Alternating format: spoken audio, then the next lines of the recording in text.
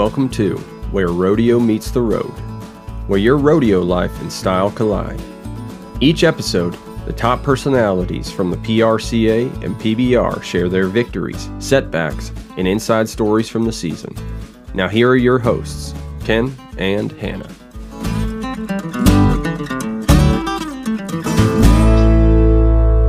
Hey, Hannah. Hey, Ken. How are you? I'm good. We survived Vegas. We made it back, and we're able to keep bringing this show where rodeo meets the road. Today, our guest is Hayley Novak, on-air personality with the Cowboy Channel. Hayley, thanks for being on the show with us. Yeah, thank you guys for having me. I'm excited that we all survived Vegas this year. It's a tough one. Oh, I was just telling Hannah that out in Vegas, I thought I was started to get sick, and lo and behold, I got sick. Not while I was there so much, but when I was getting on that plane coming home, I was like, oh no, I'm sick. Oh no. Yeah. Luckily, I will say I did not get sick, and I'm still not even sick out there. I don't know how, but I guess my immune system must be extra strong because I didn't get the crud yet. I'm sure it might creep up on me in a couple days, but yeah. I'm feeling good so far. You must have been wearing a mask the entire time and gloves, right? Something like that. Yeah. 6 feet away, I'll sick. Yeah, for sure, right? Yeah. No, you have thousands and thousands of people out there, whatever, that's the way we are. We get sick. Okay, I got sick. No big deal. If not, super. But Vegas was awesome. We were able to go to Cowboy Christmas, went to the Rio, South Point, NFR, met a ton of people, friends, and made new friends. And how can you not love going to Vegas in December? I know. It was my first year going there, working as an on-air host, and so it was my rookie year, I like to call it, and it was a lot different than I had expected it to be working, and so I really enjoyed it. But there was so much going on. It's hard not to just love your time there. Each night had a different storyline, and I feel like this year's NFR, competition-wise, even in the breakaway roping, it was just outstanding all the way around. 100%. And, Hannah and I were talking about, this year's NFR, and there was, of course, you had all your world champions, but there was so many different storylines going on, right off the bat, the Stetson Wright, coming out and just taken out for the rest of the NFR, because of an injury. And that was a big story. He was crushed that he wasn't able to finish, but,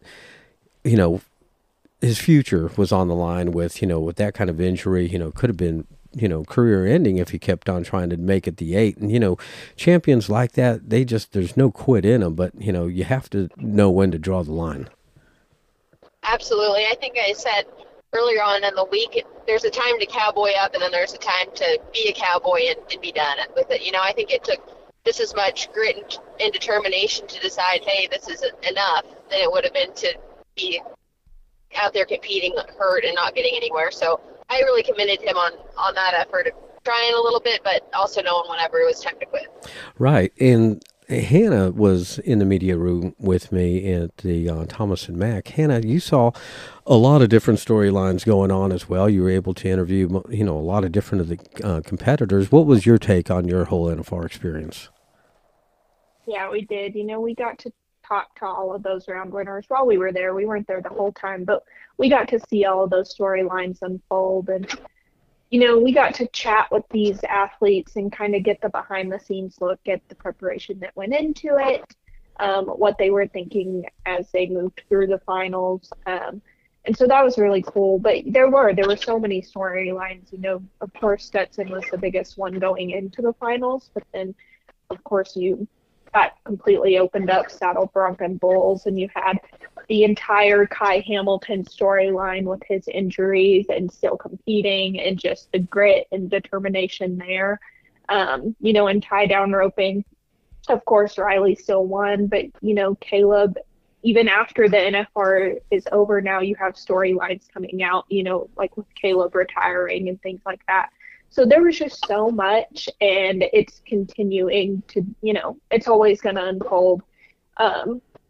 More stories and what's going on in rodeo, but it's really cool that we get to kind of share that, us with what we do, Hayley with what you do, it's also exciting to get to be the people that share those stories of these athletes who are dedicating their lives to the sport. Yeah, and For sure. One thing that, well, I want to touch on that, the Caleb Schmidt, and I feel like we saw history unfold here because Caleb Schmidt has announced his retirement as well as Sage Kimsey. So that was, or Sage Kimsey from the PRCA, but I mean, that was the last time we'll ever see those guys, the Thomas and Mac probably, and it was just so crazy to realize that those legends probably aren't going to be there next year, you know? Yeah, for sure. You know, it's a big deal to see stuff like that unfold, legends not going to be there next year, but it's also something so cool to see, like, the money that's paid out and the history that's made on that end of it too, because it's just, you know, history is being made with all the money that's won. I mean, you had Brittany Posey Tanazi and everything she did this year. There's just so many things I thought this year that the NFR was just above and beyond. I completely agree. Yeah, and, you know, it was a good time, like I said. You know, one of my favorite moments, I guess you could say, of the champions was Riley Webb. You know, I've known Riley for a few years, you know, back when he was youth rodeo, and you know, we always used to joke around about, you know, him being world champion one day, and that did come to fruition today, or not today, but this year. And I was so happy for Riley, and, you know, I don't believe that's going to be his last gold buckle. No way. He's just getting started. I high school rodeoed with Riley, or we did the same region over here in Texas. So in my head, Riley Webb is just still like this short, cute little 8-year-old that's kicking everybody's tail in the goat tying. So to see him be a world champion it's amazing, really. And it's not unexpected at all. I'm sure he's just going to continue to grow it from here. I mean, there's no telling what he'll accomplish in the future. 100%. Yeah, when you talk about when you talk about guys like that, I mean, just talking about calf roping, you know, whether it's him or Shad, those are the guys that they are the ones who were 8 years old and kicking everybody's butt. And they all knew, whether it was who they were competing against or the people in the stands watching, like, you just knew they were going to make it someday. And so it's really cool to see that happen now. What did you think about the steer wrestling with Dalton Massey and Wags there in round 10, Hayley? Oh my gosh, I think Wag had it going on all along. I talked to him actually. I think maybe it was round 9 or round 10. He came on Western Sports Roundup, and we talked about his odds to win a world title because he was in contention for it, but everybody kind of thought Dalton. Like, well, honestly, last year, whenever he won the world, he had less of a chance than he did this year. So I kind of saw like a determination in his eye right there, and I kind of knew that he was going to come out on top. But man, both of those guys, you can kind of commend both of them because Dalton Massey had a record-breaking season, but I mean Tyler Wagspat came out with a record-breaking finals. You know, not actually technically, but just how it all worked out. I think both of them are commendable. Right. And, you know, it was almost like, excuse me, it was almost like, you know, it was a rookie finals also with Keenan Hayes and Riley Webb and Dalton Massey. These three guys come in just with the truckload of money, you know, and Riley, you know, Haven was, you know, right on his heels, kept him honest the entire time. But, you know, Riley was able to get that gold buckle. Keenan, you know, he just had a phenomenal season, and, you know, to see him win that gold buckle for his rookie season was really good too.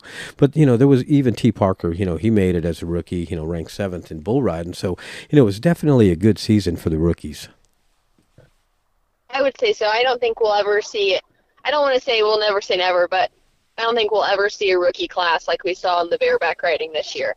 I felt like each week we were always talking about either Keenan Hayes or Kate Saunier or, oh geez, my mind's going blank as the other ones now, but it's been a long 2 weeks. But we've just always been talking about the bareback class of this year, and so I don't think we'll see anything like that again, in my opinion. Yeah. No, I agree. One thing that stood out for me was, you know, across the board, all of these events, going into the finals, there was an exceptional lead between 1 and 2 or whatever. And one of the races that was just consistently tighter was team roping. And you had a lot more NFR veterans, guys that had been there and done that. And the race was just tighter. And you had guys like Clint Summers and Jake Long who come in and just keep winning round after round after round. And so there was a lot of excitement in that because you didn't know what was going to happen. For sure. I think that goes to show how tough team roping is all year long. Like, I feel like in the other events, not that it's sealed up, but I don't know. In the team roping, it always seems like they're always pushing each other to the top and over again. Like, there's not really a huge standout just because there's just so many great guys in the top 50 that all rope pretty much the same. It just takes that little step to get to the top 15. So once you do get to the top 15, they're all on an even playing field, I think, on a whole different level, in my opinion. Yeah, I agree. There's so much competition there in the team roping and other events.